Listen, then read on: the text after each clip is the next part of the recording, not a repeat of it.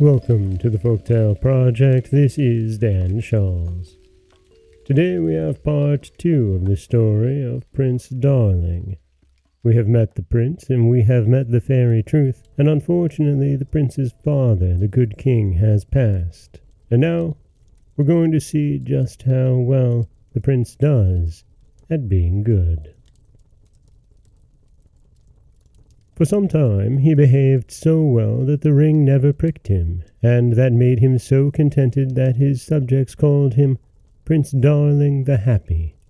One day, however, he went out hunting and could get no sport, which put him in a very bad temper. It seemed to him, as he rode along, that this ring was pressing into his finger, but as it did not prick him, he did not heed it. When he got home and went to his own room, his little dog, Bibi, ran to meet him, jumping round him with pleasure.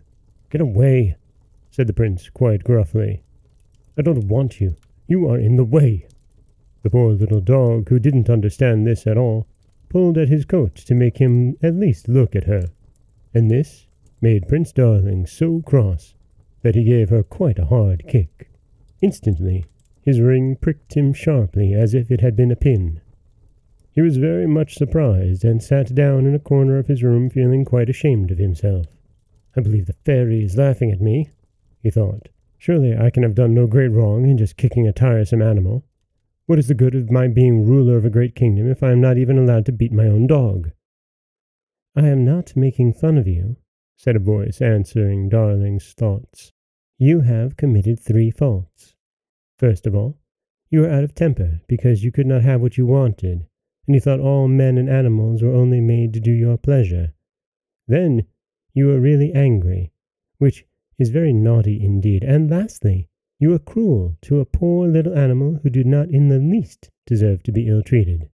I know you are far above a little dog, but if it were right and allowable that great people should ill-treat all those who are beneath them, I might at this moment beat you or kill you, for a fairy is greater than a man. The advantage of possessing a great empire is not to be able to do the evil that one desires, but to do all the good that one possibly can." The prince now saw how naughty he had been, and promised to try and do better in the future, but he did not keep his word. The fact was that he had been brought up by a foolish nurse who had spoilt him when he was little. If he wanted anything, he had only to cry and fret and stamp his feet, and she would give him whatever he asked for, which had made him self-willed. Also, she had told him from morning to night that he would one day be a king, and that kings are very happy because everyone was bound to obey and respect them, and no one could prevent them from doing just as they liked. When the prince grew old enough to understand, he soon learnt that there could be nothing worse than to be proud, obstinate, and conceited, and he had really tried to cure himself of these defects.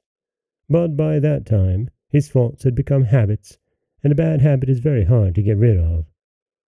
Not that he was naturally of a bad disposition. He was truly sorry when he had been naughty, and said, "I am very unhappy to have to struggle against my anger and pride every day. If I had been punished for them when I was little, they would not be such a trouble to me now."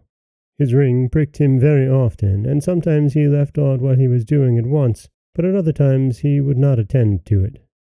Strangely enough, it gave him only a slight prick for a trifling fault, but when he was really naughty, it made his finger actually bleed. At last, he got tired of being constantly reminded and wanted to be able to do as he liked, so he threw his ring aside and thought himself the happiest of men to have got rid of its teasing pricks. He gave himself up to doing every foolish thing that occurred to him, until he became quite wicked, and nobody could like him any longer.